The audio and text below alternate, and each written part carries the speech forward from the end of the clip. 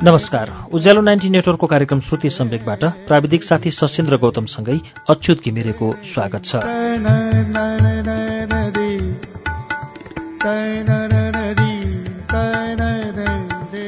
श्रुति सम्वेकको आजको श्रृङ्खलामा पनि हामी इन्द्रबहादुर राईको उपन्यास आज रमिता 6 को वाचन लिएर आइपुगेका छौं। यसको दोस्रो श्रृङ्खलासम्म हामीले गएको साता वाचन सुन्यौं। यो उपन्यासबारे इन्द्रबहादुर राई आफ्नै भूमिकामा लेख्नुहुन्छ। मैले देखेँ जीवन चलिरहेछ, तर सुव्यवस्थित भयो ठिक्क ठिक्क मिलेर चलेको छैन। यो उपन्यासलाई मैले त्यसरी नै नमिलाएको छु। मैले जीवनलाई एकध्येयता वा एक विषयको रासायनिक शुद्धता तथा एकाग्र प्रकृति देखिन। प्रेम जस्तै भावहरूको माउ हो। यसलाई चलाएपछि जम्मै हाम्रा भावनाहरू जागेर छलबलाउँछन्। यसको पछि कुद्नेले पनि तर अनेक बीचबीचमा अरू काम गर्छन् जुन जीवन बुझ्नलाई उत्तिकै महत्त्वपूर्ण छन्।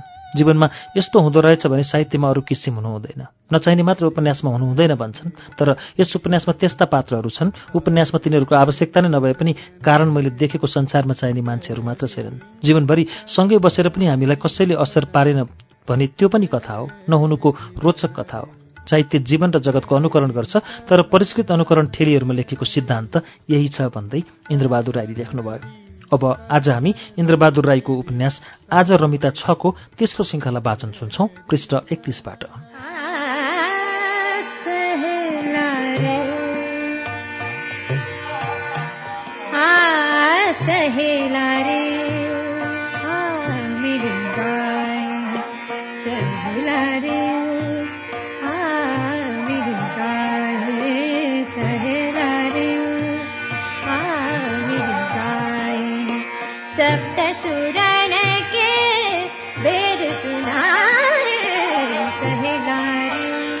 जनक नामगेलको कुरा सुनाउँदै थिए। खरानी रङको मुलायम गलबन र कोठे ट्विटको 3 टाँके कोट लाएको जनक टिबी रोगको जानिफकार विशेषज्ञ नै भएर एक्सरे फोटो हेर्ने कायदा, पैच पाउडरको उत्तमता, स्टेप्टोमसिनको अवगुण सब बताउँदै थिए।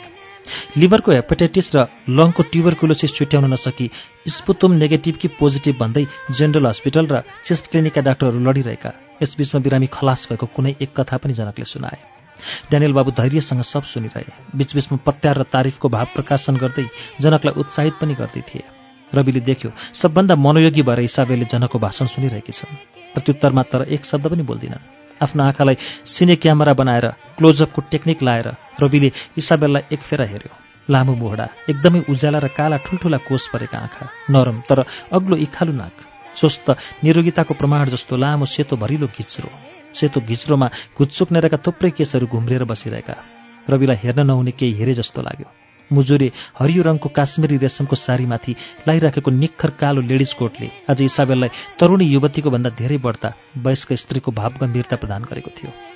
दुईटा बाटेर बिना रिबन छोडेको केसलाई खोप पारेर पातलो जालीमा कैद गरेको भए इसाबेलको छेउमा अझै रवि निरुत्साहित हुने थियो। उसको मनै मर्ने थियो।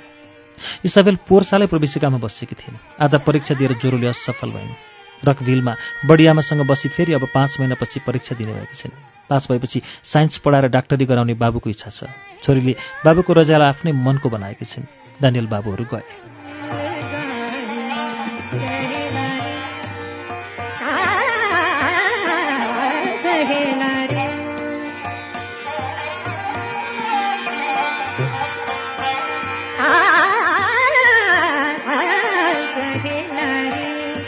कोठामा रवि एक्लै छक्क परेर बसेको छ।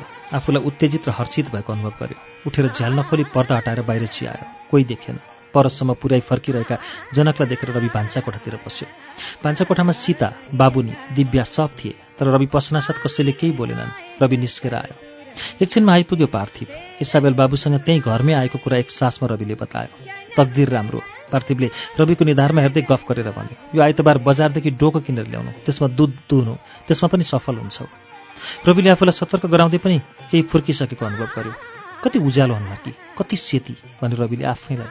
तर याद राख भन्यो पार्थिवले, हेर्दा सेतो छाला छाम्दा खस्रो हुन्छ, कुन्नी किन पहेँलो पहेँलो हुन्छ नरम। त के भयो सोध्यो रविले। स्पर्श गर्दाको सानो एक अंश निराशा तिम्रो भाग्यमा छ। रवि अझै खुसी भयो। आँखा कति ठुला ठुला, फेरि भन्यो रविले।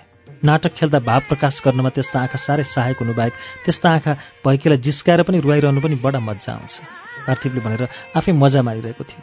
होइन पार्थिव, इसाबेल साँच्चै कि राम्री छ त? मैले छैन भनेको छुइनँ भन्यो पार्थिवले। राम्री छ। एउटा कागजको चक्र काटेर ब्याट्रीले चल्ने बनाएर केसत्र लगाइदियो भने सरस्वतीको मूर्ति नै हुन्छ। रविले हेऱ्यो पार्थिवलाई, पार्थिवले हेऱ्यो रविलाई। एकछिनमा दुवै अलिअलि हाँसे। सरस्वतीको मूर्ति जस्तो हुँदैन भन्यो रविले। मूर्तिहरू जत्तिकै सुन्दर भए पनि उदास हुन्छ। इसाबेल उदास छैन।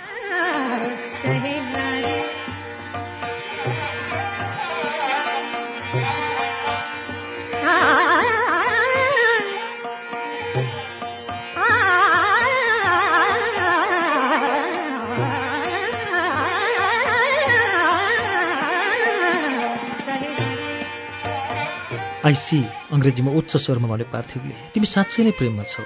अङ्ग्रेजीमा जवाफ दियो। रविले सोध्यो, now do you advise me to what? To write her a letter? Must definitely not.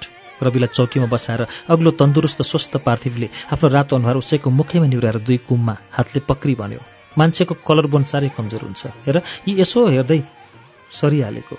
रिसाएर रविले आफ्नो कोटको कुमको प्याड मिलाएर सोध्यो, तिम्रो भन्ने कुरा यही हो? होइन, कोठामा टहल्दै भन्यो पार्थिवले। यो 20औं शताब्दीको पनि पछिल्लो भाग हो। मागी बिहा बाजेहरूको चलन थियो। केटा र केटीलाई नसोधेरै पनि बिहा हुन्थ्यो। त्यसबेला चार आँखा जुझ्ने, दुई पानपत्ती दिलको मिलन हुने कुरै थिएन। भाग्य र जीवनको समेत थियो।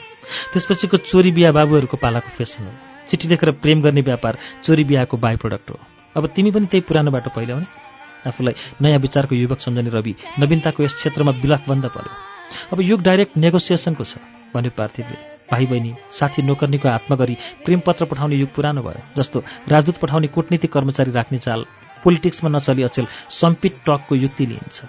अब त हामीले अङ्ग्रेजी फिल्म र नोभेलको हिरोले जस्तै सोझै प्रत्यक्ष उपस्थितिमा हनी आई लभ यु भन्न सक्नुपर्छ। हाम्रा हिरोइनहरू पनि oh but this is so sudden भन्न सिक्नुपर्छ। पार्थिव पुरा मन खोलेर हाँस्न लाग्यो। रवि पनि नहाँसी बस्नै सकेन। अन्तमा रविले सोध्यो, तिमी त्यसै गर्छौ? म? पार्थिवले आफैलाई औँलाले देखाएर भन्यो, मेरो बेग्लै कुरा छ। रविले केही सोधेन। आफ्नो पुरा उचाइमा उभिएर अनुहारमा गम्भीरता ल्याई चौकीमा बसेको रविलाई तीखो नजरले हेर्दै भन्यो पार्थिवले, म त प्राचीनको पुजारी, मलाई केटा हेरिदिनुहुन्छ बाबुले। चारैतिरको विचार राखेर परन्तु सम्मलाई हुने।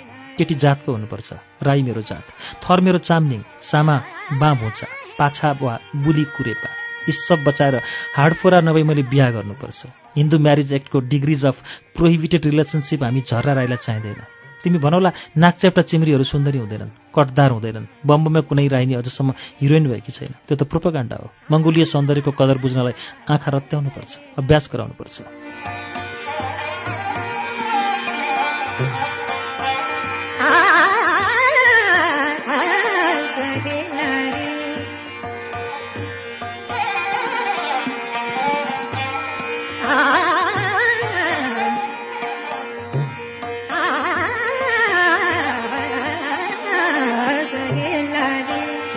पार्थिवले कति कुरा साँचो मनले भनेको, कति चाहिँ बित्थामा जोडेको रविले थाहा पाउन सकेन।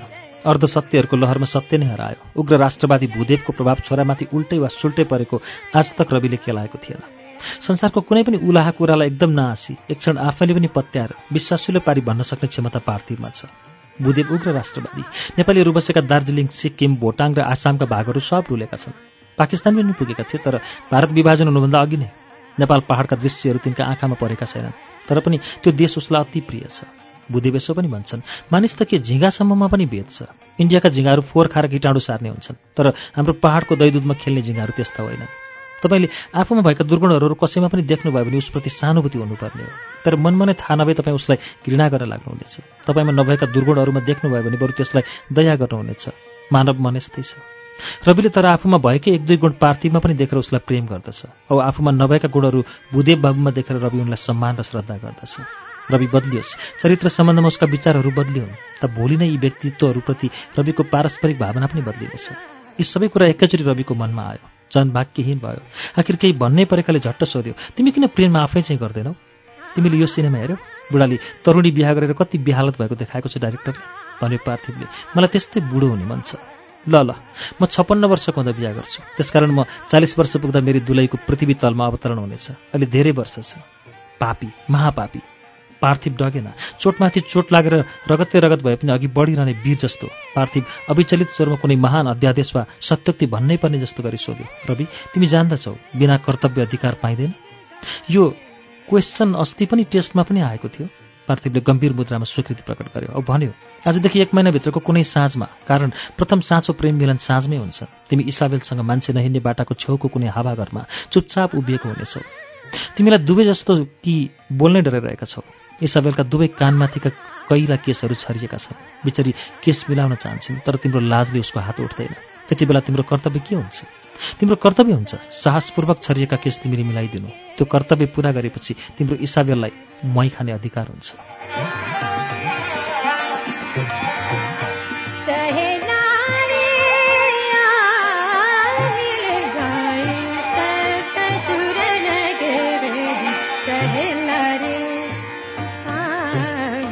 दुवै हाँस्न लागे।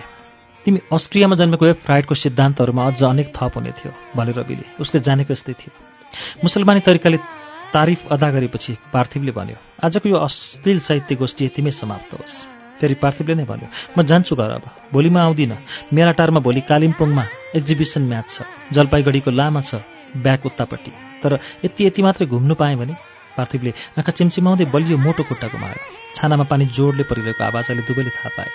राजबारीको छङछङे छाँगाले माटो मिसिएको पहेँलो पानी पुल तल ओइराइरहेको थियो होला, तर रातको कालोमा त्यो देखिएन। सिद्राबुङ बिजुली कलमा आज बल्ल बल्ल चाहिए जति पानी पुग्यो होला। रातभरि कर्मचारीहरूले सजग बस्नुपर्नेछ। बरबोटेको अग्लो पहरे पुलको फ्लुम लाइनमा आज पानी बेगले रातभरि बग्नेछ। भित्र गई चिया सिङ्गडा ल्याएर दिँदै रविले पार्थिवलाई फेरि सोध्यो, इसाबेलको मनमा के होला? तिनको प्रेम पाउला? म चिया खान्न, चियामा भिटामिन हुँदैन भन्यो पार्थिवले। भन न, के म प्रेम पाउला? पार्थिवले बाइबल खोल्यो। बीचमा के लेखेको थियो? भन न, म प्रेम पाउला? वृष्टिको आवाजलाई जित्ने तीखो उच्च स्वरमा पार्थिवले बाइबल पढ्यो। 9 म तिमीलाई भन्दछु, माग अनि यो तिमीलाई दिनेछन्, खोज अनि तिमीले त्यो पाउनेछौ, ढकढकाऊ अनि त्यो तिमीलाई खोलिनेछ। 10 कारण प्रत्येकलाई जसले माग्दछ, खोज्दछ, पाउँदछ र उसले ढकढकाउँछ उसका निम्ति खोलिन्छ। रविले भन्यो, जरुर इसाबेलले त्यो पढेकी हुनुपर्छ।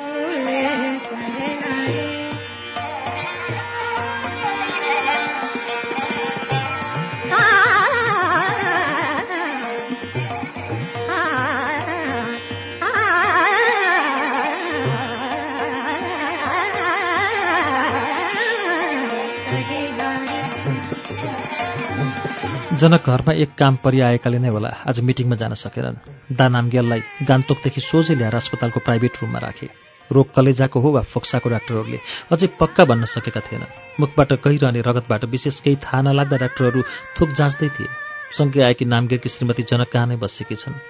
गान्तोक जाँदा जनक बराबर उनीहरू कहाँ बस्छन्। गान्तोक बजारकै अलिकति माथि उनीहरूको 2 तले हरियो रङ लागेको छप्पर भएको काठको घर छ, जसमा नयाँ भाग हालै सिमेन्टको थपिँदैछ। सडकतिर फर्केका ठिकठिकैका ठूला 4-5 जालहरू छन्, तर ती सब एकचोटि खोलिएको कहिल्यै देखिँदैन। जनकको एउटा फोटो मुनिल्लो तलाको कोठामा टाँकिएको छ। नक्सामा भन्दा मान्छे नै राम्रो हो तपाईँ त, जनकलाई नामगिरकी श्रीमतीले भन्छन्। श्रीमती कान्छी हुन्, जेठी स्वास्नी लासाकी, काजीकी छोरी हुन्। जेठीपट्टिका खर्सान भिक्टोरिया स्कुलमा पढिरहेका 2 छोरा छन्। तिब्बतसँग व्यापार गर्छन् नामगेल। सिनियर क्याम्ब्रिज पास गरेका अग्ला मिलनसार सिक्किमे सज्जन छन्। 2-3 वर्षदेखि उनको स्वास्थ्य बिग्रिरहन्छ। कालिम्पोङ कलेजमा पढेकी तर आइए पास नगरेकी यो कान्छी, नाम यमुना। यमुनाले भनिन्, एउटा कथाको किताब पढ्नु देऊ न दाजु। आफै छान्नुहोस् भनी राखेर रवि कोठादेखि निस्क्यो। 30 भन्दा उँभो उमेरकी यमुनाले आफूलाई दाजु भन्दा रविलाई एकसाथ डर, घृणा, लाज, हर्ष लाग्यो। यो हिजोको कुरा, कथाको किताब होइन। त्यहाँ भेटाएर अल्बम लगेछन्। आज फेरि त्यहाँ अल्बम झिकेर यमुना सीता र बाबुनीसँग हेर्दै बात मार्न लागेकी छन्। अल्बमको प्रत्येक अनुहारलाई यमुना सिनेमाका एक्टर एक्ट्रेससित सँग दाँच्छिन्। अङ्ग्रेजी फिल्मको हिरोहरूको नाम आफ्नै गाउँलेहरूको जस्तो यमुनालाई थाहा छ। दिदी, ताजमहल पनि पुग्नु भएछ नि भेनासँग? कहिले हँ? फोटो देखाउँदै सोधिन् यमुनाले। 6-7 साल भयो भनेर सीताले उत्तर गरेकालाई सुन्दै नसुनाई यमुनाले भनिन्, म त साउथ गएकी छैन हो, मलाई त मद्रासीहरू साह्रो मनपर्छ। सीताले बाबुनीलाई हेरिन्। बाबुनी त उदास थिइन्। एमके कामदेखि सस्पेन्ड भएको थियो। बिहान बाबुनीको एमकेसँग सानो बाजाबाज पनि भयो। मलाई फेरि ट्रान्सफर यति छिट्टै किन गर्छ? म जाँदै जान्न, बरु छोडिदिन्छु यस्तो नोकरी, लात मारो त्यस्तो नोकरी। एमकेले कराएको थियो। यमुनाले फेरि आश्चर्य मान्दै सोधिन्, के राम्री हो? को हँ? सीता र बाबुनी दुवैले हेरे। इसाबेलको नक्सा थियो। अलिक र खिचाइको तारिफ पनि हो। कुनी किन अहिले बाबुनीले त्यसो भनिन्। एकछिनमा घरभरि जनक, दिव्या, रविका 2 जना साथीहरू सब आइपुगेका थिए। यमुनाले बाबुनीको सानो छोरालाई छोरीको जामा लगाइदिएर नचाउन खोज्दै थिइन्। नानी नमानेर रुँदै थियो, तर बाबुनीले केही नभनी त्यसै बसेकी थिइन्।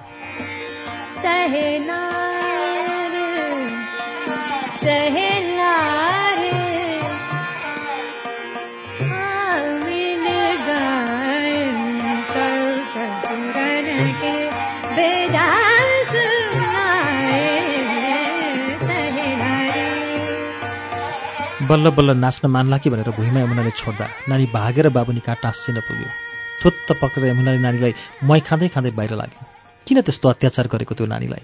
रविले बाबुनीलाई रिसायो। यमुना फेरि अग्लो एडी बजाउँदै भित्र पसिन्। जनकलाई हेर्दै सोधिन्, आज इङ्ग्लिस फिल्म के छ? जाउँ है लभेन?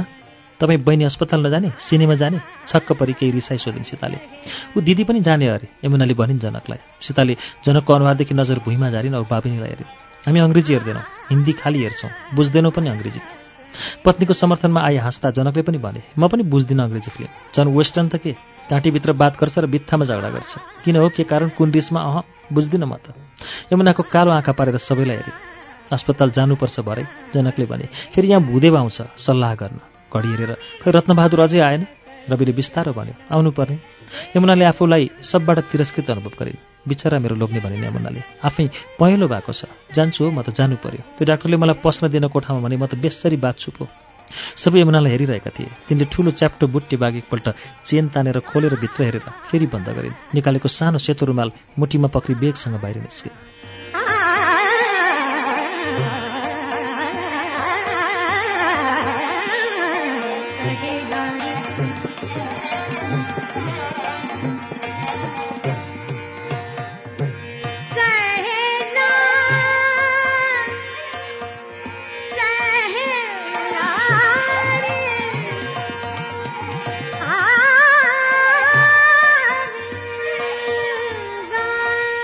मुनि ग्यारेज छेउको पान दोकानमा जम्मा भएर केटाहरू ठट्टा गर्दैछन्। एकजनाले सबैलाई खुब हँसाउँदैछ। अरू केटाहरू बोर्डभरि सेतै पाउडर हालेर क्यारम खेल्दैछन्। माइलाले हँसाउँदै बताउँदै थियो, कसरी मातेको बेलामा लास परिन्जेल साथीहरूले त्यसलाई कुटेको थियो र नालीमा हालिराख्दा नालीमा बगेर आएको मैला पानीले बौरिएको थियो। माइलाको कुरा त्यति मात्रै, तर भन्ने ढङ्ग साह्रै स्वादिलो थियो। सुन्ने सबै हाँस्थे। जनक आफूले थाहै नपाई कति बेरदेखि तिनीहरूको गफ मन लाएर सुन्न लागिसकेका रहेछन्। मनमा तर्क, द्वन्द्व र दुविधाहरू धेरै आएकाले त्यस्तै भयो। बिचका कुराहरूमा पनि मन लाएर सुन्न लागिएछ। क्यारम खेल्नेहरूमा ठुलो आवाज हाँसेको र चुकचुकाएको उठ्यो। लद्दु लुइले खेलमा नील बचाएछ। आज बाँचेर बाली गयो, माइलाले टिप्पणी गर्यो। माइलाको नेपाली आफ्नै छ। फुटबल हान्नलाई ऊ घोच घोच भन्दै कराउँछ। खानुलाई भन्छ बोक्नु। कुमारले नानीको आमा बिहा गरेर नानीहरू सब ल्याउँदा खोगी नै ल्याएछ भन्यो। नील दिन नपाउँदा क्यामेरामा मजे हराई खेल उठ्यो औ बाइस्कोपको गीत सुसेल्दै केटाहरू मोमो दोकानतिर पसे। जनकलाई अचेल क्षण त्यसै विरक्ति लाग्छ। केही गरौँ लाग्छ। धेरै काम गर्छन् पनि, तर गर्दा गर्दै खेलाँची लाग्न थाल्छ। शरीर, मन, आत्मा र अरू पनि उसँग जे छन् सब लाएर गर्नुपर्ने कठिन काम गरौँ भन्ने लाग्छ। जनकले म्युनिसिपलको कमिसनरी पनि राम्ररी गर्न छोडेका छन्। मिटिङको तारिकसम्म थाहा हुँदैन उसलाई। अरू कमिसनर साथीहरूले सम्झाए मात्र तिनी चेम्बरमा उपस्थित हुन्छन्। हलुको निलोमा मसिना सेता धर्काहरू भएको खुकुलो कमिज लाएका जनकलाई रविले कोठाभित्र ऐनादेखि माया गरेर हेरिराखेको थियो। रवि बोलाए जनकले। ज्यू रवि बाबुको छेउमा आयो। जनकले आफ्ना अहिले तक मनमा भएका सबै कुरा चलिरहेका आँखा उठाएर रविलाई हेरे। रत्नबहादुरलाई ठिक आजै आउनु भन्यो के तिमीले? आएन त? आउँछु, छत्रमानसँगै आउँछु भनेको थियो। जनकले त्यति मात्रै सोधे। रवि त्यत्तिकै उभिरह्यो। भित्रबाट सीताले चिया खान डाकिन्। जनक गए। पछि पछि रवि पनि पस्यो। अलैँची बेचेर मात्रै जान्छु भन्दै थियो अरे भनिन् सीताले। त्यसै गरोस् न। त्यसरी अलैँची रिसाए जनक। रत्नबहादुरले पटक पटक गरी लगेको हिसाब निकै पुगेको थियो। खरखेत लेखाएको छ जनकसँग। त्यो लिएर आफ्नो खेत समेत गाबी एक चक्ला पारी नै निकै दाममा बेच्ने जनकको विचार छ। विचार छ कि बेच्नै परेको छ। आफूमाथि नै नालिस आउन लागेको छ।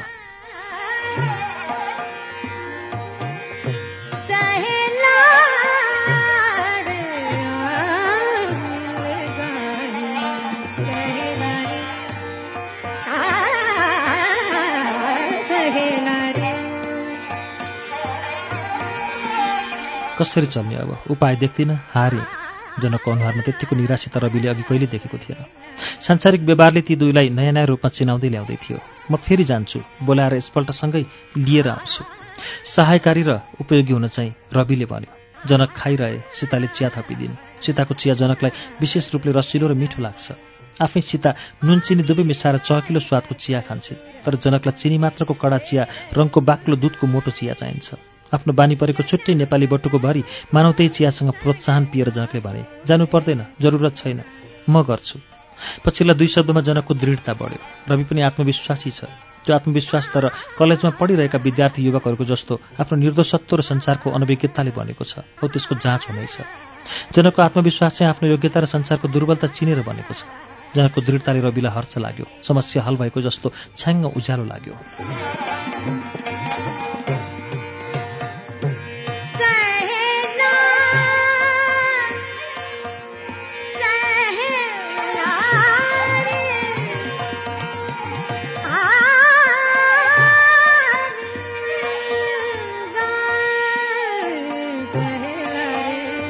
यति बेलै बाहिर दरवाजामा आएर कसैले धुकचुकाउँदै बिस्तारो ढकढकायो। रवि उठेर गयो। एमके रहेछ। बाबु छ? एमकेले सोध्यो। हुनुहुन्छ। हातमा निकालेर तयार राखेको लिफा थपक्क एमकेले रविलाई दियो। दिनु ल यो चिठी बाबुलाई। कसको चिठी? कसले पठाएको? सेक्रेटरीले। एमकेले गरुकाएर भन्यो। भित्र आउनुहोस् न ल काका। एमके दैलो बाहिरै उभिरह्यो। आउनुहोस् न। आयो। बस्नुहोस् न। ठिक छ यत्तिकै। ठिक छ भेटेर गइहाल्छु। अरे बस्नुहोस् न, के हतार त्यस्तो। बस्यो। चिठीमा भूदेवले जनकलाई लेखेका थिए। सभा राम्ररी भयो। जम्मै प्रस्तावहरू पास गरिए। अब अरू सल्लाह गर्नलाई चाहिँ चाँडै भेट गर्नु। मिटिङमा को आएको थियो? सोधे जनकले।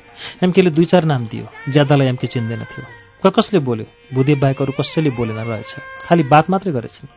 नोकरी, व्यापार, जमिनका सुविधाहरू मागेर ज्यादा जस्ता कुराहरू थिए। नेपालदेखि प्रतिवर्ष दार्जिलिङ आसाममा बस्न आएका नेपालीहरूको विषयमा पनि प्रस्ताव थियो। भूदेवले भने। अरे पछि जनकले सुन्यो।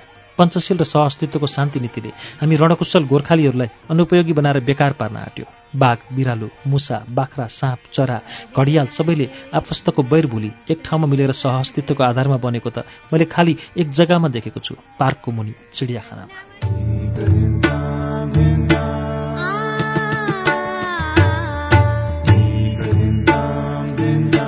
कार्यक्रम श्रुति सम्वेकमा अहिले हामीले सुनिरहेको वाचन इन्द्रबहादुर राईको उपन्यास आज रमिता 6 को वाचन हो। यसको बाँकी अंश केही बेरमा वाचन हुनेछ। उज्यालो सुन्दै गर्नुहोला।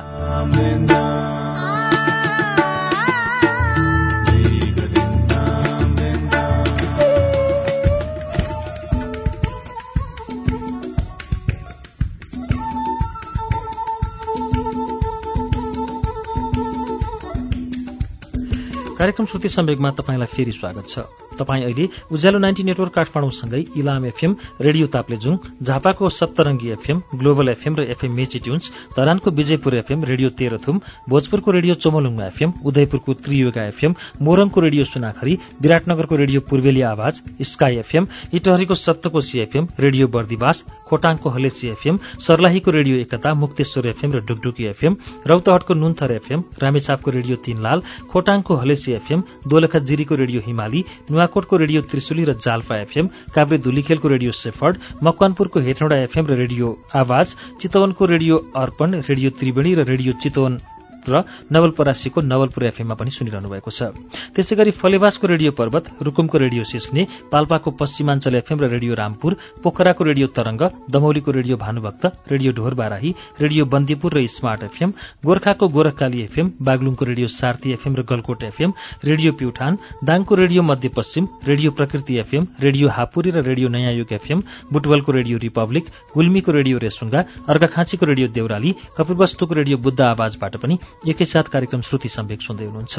त्यस्तै बाँकेको रेडियो कोलपुर, सल्यानको रेडियो राप्ती, अछामको रेडियो रामारोशन, जाजरकोटको रेडियो हाम्रो पाइला, दैलेखको दुर्बतारा एफएम, कैलाली टिकापुर र गुलेरियाको फुलबारी एफएम, कैलाली एफएम, रेडियो अपी, सुर्खेतको रेडियो भेरी र बुलबुली एफएम, बैतडीको रेडियो शमशेर, दार्चुलाको नयाँ नेपाल एफएम, दार्चुला एफएम र रेडियो मल्लिकार्जुन, हुम्लाको रेडियो कैलाश, जुम्लाको रेडियो कर्णाली र रेडियो नारी आवाज, कालीकोटको रेडियो नयाँ कर्णाली र कञ्चनपुरको रेडियो राष्ट्रिय र रेडियो नागरिकबाट पनि अहिले एकैसाथ श्रुति सम्वेक प्रसारण भइरहेको छ।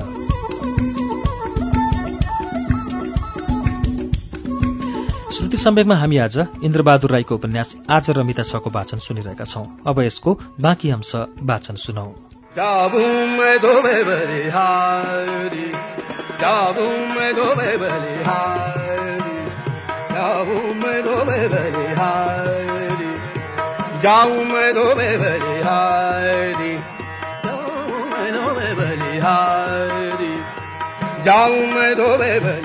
एक्लै भूदेव त्यस बेलुकी डुल्दै जलपहाडको डाँडामा पुगेका थिए। काँड उडाएर पठाए आधा मिनट पनि नलाग्ने दूरीमा दार्जिलिङ शहर आँखा अघिल्तिर फिन्जिएको छ।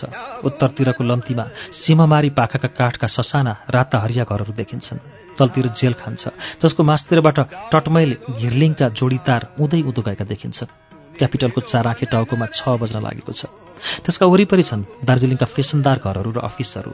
चौरस्ताको गोल त्यही होला भनेर यहाँदेखि अन्दाज लाउन सकिन्छ, तर खोज्दा खोज्दै राजभवनको निलो गुम्बज आँखामा पर्छ। बीचमा चोक बजार छ जहाँ मानिसका असंख्य काला टिकाहरू चलमल गरिरहेछन्, हिँडिरहेछन्। यी सबभन्दा पारी धुमिल दुरस्त फालेलुङ र सन्तकपु डाँडाका लहरहरू छन्।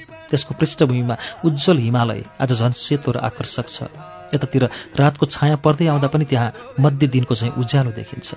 हिमालयको सेतो विस्मृति लमाई र श्रद्धेय उच्चतामा कुनाकुनी परेर चोटा कोठा बने जान्छन्, जहाँबाट पहाडी टिस्टा र रङ्गीतहरू निस्कन्छन्। हामीलाई गङ्गाभन्दा टिस्टा महान र पवित्र हो भन्ने भावना हेर्दा हेर्दै भूदेवको मनमा आयो।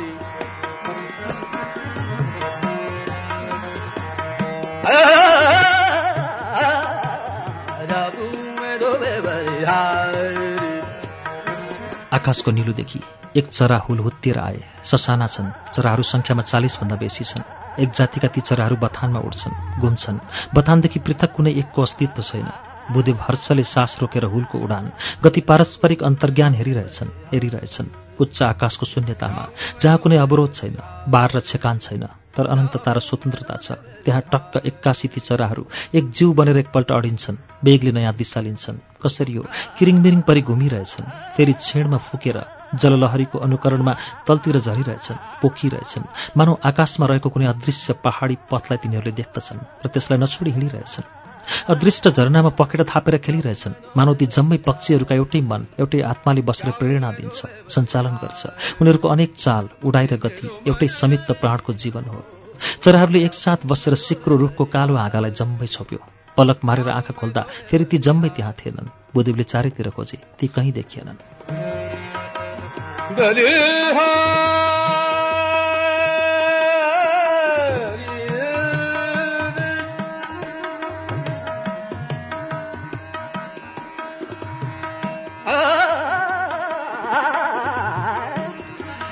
गत सप्ताह भूदेवहरूले मिटिङ गरेको बजारतिर फैलिन साथै ठाउँ ठाउँ उपद्रव हुन थालेको छ। अफिसमा यस्तो खबर घरिघरि आउन थाल्यो औ भूदेव छक्क परे। लेबुङबाट आएको ठूलो पल्टने गाडीमा पनि केटाहरूले ढुङ्गा हानेछन्। एकजना पक्राउ पनि पर्यो। त्यसको भोलिपल्ट फेरि उँधोबाट आएको एउटा ल्यान्ड रोभर रोकेर एउटा बङ्गालीको चस्मा भाँचिदिएछन्, बाकसहरू फ्याँकिदिएछन्। भूदेव दौडेर तुरुन्त पुगे, तर त्यहाँ जम्मा भएर त्यही विषयमा बात गरिरहेका अरू मानिसहरू बाहेक कसैलाई भेटेनन्। बेलुकीतिर फेरि खबर आयो, दोरङ्गा बजारको कैयाँको दोकानभित्र 2-4 केटाहरूले ढुङ्गा हानेर ऐना फुटाएर दोकानेलाई पनि कुटेछन्। भूदेव पुग्दा मानिसहरूको भिड थियो। दोकानहरू सब बन्द। केटाहरूलाई पुलिसले थाना पुर्याइसकेका थिए। थानामा ओसी साहेबले तपाईँलाई बोलाउनु भएको छ। सादा पोसाक लगाएको एउटा दुब्लो पुलिसले भूदेवलाई भन्यो। थाना पुगेपछि म फर्कन पाउँदिनँ, भूदेवले बुझे। फेरि त्यहाँदेखि भाग्न उचित पनि भूदेवले देखेनन्। निश्चय नै पक्राउको वारेन्ट लिएर आएका अरू पुलिसहरू पनि तिनले वरिपरि देखे। थुप्रै मानिसहरू चोकदेखि थानातिर जान थाले, गइरहेका थिए। फेरि उत्तिकै मानिसहरू फर्किरहेका थिए। कसैले भन्दै थिए 144 धारा लागेको छ। चोकका दोकानहरू पनि जराकजुरुक उठे। आधा घण्टाभित्रमा भूदेवको छुटकाराको माग गरेर पोस्टरहरू निस्कियो। रात परेपछि अरू केही भएन। गरीब की इच्छा पूर्ण कर दो, गरीब की इच्छा पूर्ण कर दो, तुम तो गरीब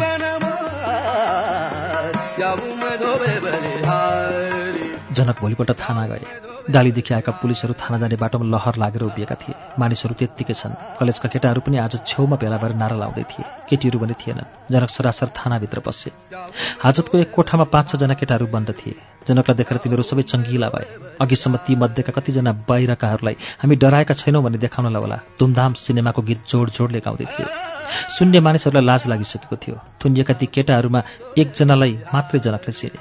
अहिले हुल झन बढेर आयो। पुलिसका अफिसरहरू भिड भएको ठाउँमा आउँदै जाँदै हेर्दै गर्न थाले। तिनीहरूले खुला बनाएको पुलिसको लहरदेखि छिरेर गई 1-2 जना मानिसहरू थानाभित्र च्याउन पुगे। हेर्दा हेर्दै 30-40 जनाको एउटा सानो बेग्लै झुण्ड थानाको दैलोसम्म आइपुग्यो। एउटा इन्सपेक्टरले आएर लहर बसेको पुलिसको हवलदारको कानमा केही भन्यो। सबै पुलिसहरू त्यहीँबाट हटेर गए औ थानाको दैलोमा 2-2 को लहर लागेर उभिए। पुलिसहरू गएपछि त्यहाँको अहिले ठूलो भइसकेको भिड जित भए चाहिँ कराउँदै दैलाको सानो झुण्डमा मिसिन पुग्यो। त्यही हुलमुल बीचमा नारा मच्चिन थाल्यो। एकछिनमा भित्रबाट जनक निस्के। तिनले भिडमा हेरे और चिनेका 4-5 मानिसलाई बोलाएर थानाभित्र लगे। अब छोड्छ, अब छोड्ने रहेछ भन्ने काने खबर हुलमा तरङ्ग चाहिँ फैलियो। झन् जोडले नारा लाग्न थाल्यो।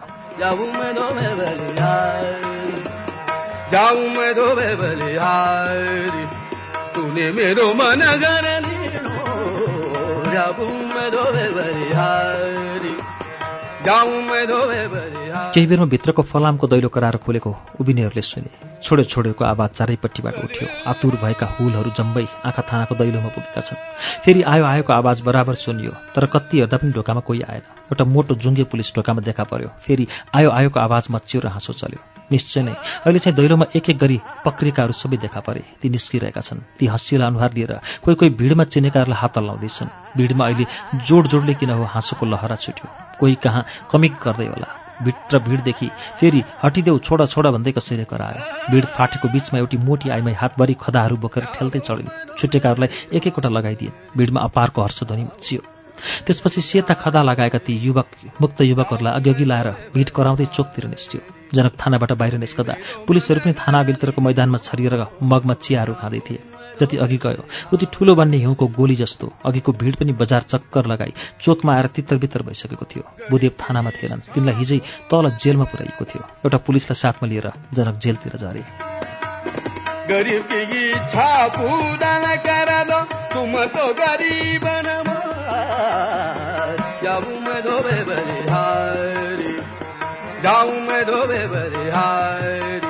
जाँदा जम्बै चाँदबारी पाखामा एक प्रकारको अशोभनीय सन्नाटा थियो। सडकतिर एउटा केटाकेटी पनि खेलेको थिएन। टटमैलको छोटो घिर्लिङले यति बेलादेखि नै सहरको मैलो ओसार्दै थियो। चिल, काग र गिद्धहरू मैलामाथि बसेर घिर्लिङसँगै गएका जनकले हिँड्दै हिँड्दै पनि हेर्दै थिए। फुलबारी सुनसान थियो। अफिस छेउको सानो पोखरीको पानीमा असंख्य मसिना सुक्खा पातहरू खसेका होला। औ डिलमा उभिएर बैंसको रुखले आफ्नो मिहिन केसको मुठ्ठा पानीमा भिजाउन लागेको होला, जसलाई जनकले सम्झे। केही परतिर खडा भएको बुढो वृक्षले आफ्नो देहका 100 आँखाद्वारा त्यो सौन्दर्यलाई बिहान बेलुकीको स्वर्णिम क्षणमा तरुण हृदय लिएर हेर्दछ। आत्मा अमर अजर छ औ मन चाहिँ अजर छ भन्ने आफ्नो भनाइ सम्झेर जनक हाँसे मनै। ऊ फुलबारी घुम्न नआएको कति साल भइसकेछ। सम्झेर फेरि जनक मौन भए। जनकले आफूलाई बताउन सकेनन् किन आज यी सब भावना तिनका मनमा आइरहेका छन्। बुदेवसँग 5 मिनट बात गर्ने समय पाएर जनकले भने, तिनले पनि अरूले जस्तै बन्ड सही गरेर निस्कने काम गरून्। बुदेव रिसले आगो भए। तोकेको समयभन्दा अघि नै गण्डागोल गरेर। गण्डागोल भन्ने? आन्दोलन सही गरेर सब चिज चौपट भयो, बताए जनकले। जनता अलग्ग छ, साथ दिँदैन। साथीहरू दिल्ली र कलकत्ता तार गरेर सन्तुष्ट छन्। अनि कुन ठुलो आशा राखेर के काम गर्नु? बुदेवले जनकलाई तुच्छ मानेर हेरे। म जेलमा हुनु नै तिमीहरूले काम गर्ने उत्साह र न्यू पनि पाउने मौका हो, तिनले भने। जनकले एक्कासी रातो अनुहार पारे। त्यति ठुलो नहुनुहोस् बुदेव बाबु, भने जनकले। पार्टीको एकताको लागि कृपया यो बन्डमा सही गरेर अरू जत्तिकै सानो हुनुहोस्। बुदेवले अन्तिम निर्णय दिएर झट्टै भने, पार्टीको एकताको लागि मैले यस्तो कागजमा पटक्क सही गर्नु हुँदैन। भोलि बिहानै रातारात गरी छापेको पर्चा बजारभरि बाँडिन लागेको थियो। भात खाने गरेकै दोकानमा सुतेर रत्नबहादुर वाइबा र अर्जुन आज घर फर्किरहेका थिए। बारिकमा आइपुग्दा अर्जुनले पनि एउटा पर्चा समात्यो। जनकको वक्तव्य थियो, सहरमा भइरहेको उपद्रवहरूसँग पार्टीको केही सम्बन्ध छैन। बुदेवलाई अकारण सरकारले पक्राउ गरेको र बिना शर्तको रिहाई झट्टै होस्। अर्जुनले अर्को एउटा पर्चा पनि मागेर 2वटा एकसाथ पट्याएर बनियान मुनि कमेजको गोजीमा राख्यो।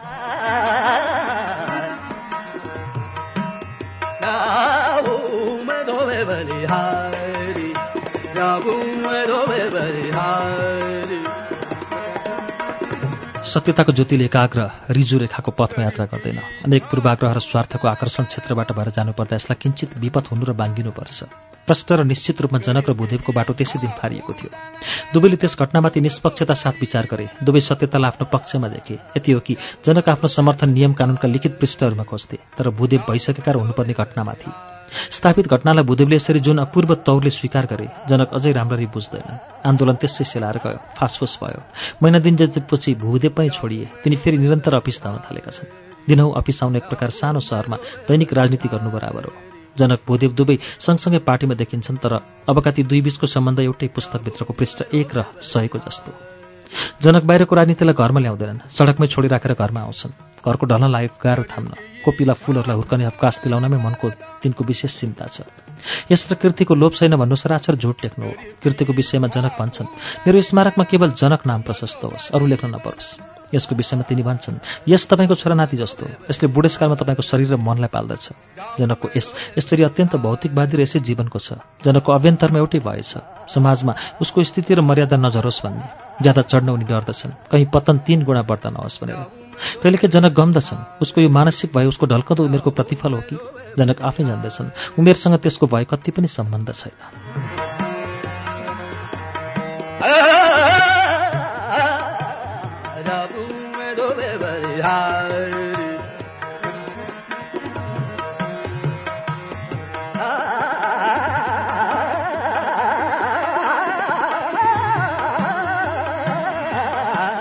डेढ 2 महिनाको समयभित्रमा दशैं तिहार बाहेक निकै कुराहरू भए। रविले बिएको 4th वर्ष पनि प्राय समाप्त गरिसकेको छ। एमकेको नोकरीमा सस्पेन्सन त्यत्तिकै टाँगिएर अस्ति खारेजको चिठी पनि आयो। सुर्ताएर बाबुनी 2 दिन घरदेखि बाहिर निस्किनन्।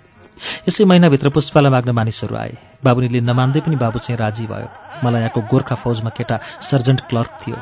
पुष्पालाई आज तक सीता, जनक, एमके कसैले पनि विवाहयोग्य तरुणीको रूपमा कल्पनासम्म गरेका थिएनन्। 81 विवाह भएर जाने सुनेर सबै पहिले अकमकिए। त्यसपछि यतिन्जेल यथोचित प्रेम र ध्यान उसलाई नदिएकोमा सबैले आफूलाई कता कता दोषी ठहराए। मलायाको राष्ट्रिय स्वतन्त्रता वा गोर्खा फौजको भविष्यतलाई हेर्नु पुष्पाको काम होइन।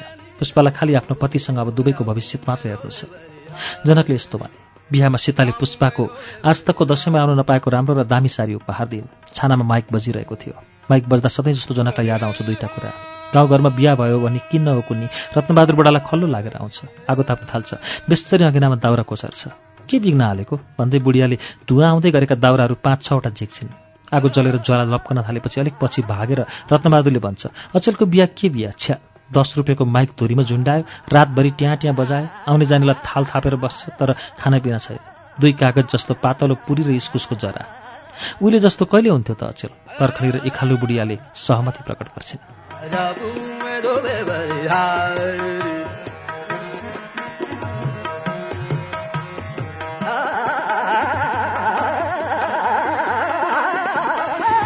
बुढाबुढी आफ्नो बिहा बोल्दैनन्। फागुनको 16 दिन जाँदा आजको 31 वर्ष अघि उनीहरूको माघी बिहा भएको थियो। झैँ ती नौमती बाजासँग जन्ती लगेर घरमाथि फलैचामा काँसे दर्जीको दलले नरसिंह फुकेर बिहाको शुभ सन्ध्या जगाएको थियो। त्यस रातभरि सनैको लय र भाकामा लम्बा लामा, हुकुमदार सरदार र डाक्टर र युद्धवीर राईहरू बिचराहरू सबै मरिसके। ती नाचेका थिए। पल्टनदेखि छुट्टीमा आएको बगम कान्छा मारुनी भएर 2 हत्केलामा 2टा थाल गुमाएर फनफनी नाच्दा काजी साहेबले फोटो पनि उठाएको थियो। 2 मन चामल पकाएर जन्तीलाई भतेर बाँड्दा पनि नपुग्दा फेरि वाहन बसाउनु परेको थियो। लहरै बसेर जन्तीको ताँतीले खाँदै गर्दा घरका असंख्य कुखुराहरूले अब दिशाबाट घरिघरि आक्रमण गरेको र धपाउनु पर्दा पखेटाले हिर्काएर धुलै उडाइराखेको दृश्य अबको दार्जिलिङमा कहाँ? बेहुलीको घरमा जन्ती पुग्न लाग्दा बेहुलीको घरमाथिबाट जन्ती जानु हुँदैन भनेर तलमुनि फेरोमारी घुम्नु परेको थियो। जन्ती पर्चनालाई टपरामा रातो दही चामल लिएर बसेका उतापट्टिका आइमाई र केटीहरूले देखि बेहुलाको जन्ती चम्किएर कराउन थालेको थियो। हाम्रो बेहुला कस्तो, चामलको बस्ता जस्तो, पिरती जोड्दैन, जोडेपछि तोड्दैन, पक्रेपछि छोड्दैन, कराउ न, बेहुलाले चम्काउँदै थियो।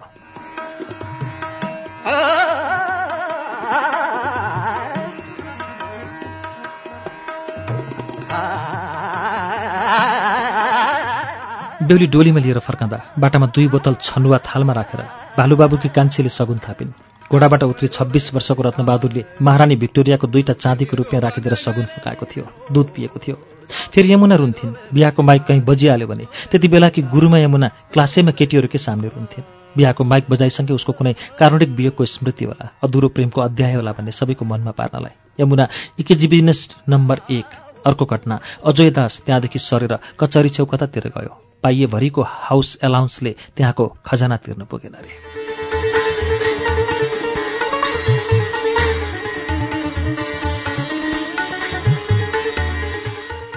श्रुति सम्वेकमा अहिले हामीले सुनेको वाचन इन्द्रबहादुर राईको उपन्यास आज रमिता 6को वाचन हो। यो उपन्यासभित्र दार्जिलिङ, खरसाङ, सिक्किमतिर बोलिने लवजको नेपाली भाषा प्रयोग भएको छ। तपाईले यसलाई कसरी लिनुभएको छ कृपया हामीलाई प्रतिक्रिया दिनुहोला। हाम्रो कार्यक्रमको ठेगाना कार्यक्रम Shruti Sambek, Ujyalo 90 network, post box number 6469 Kathmandu. इमेलका लागि shruti@unn.com.np।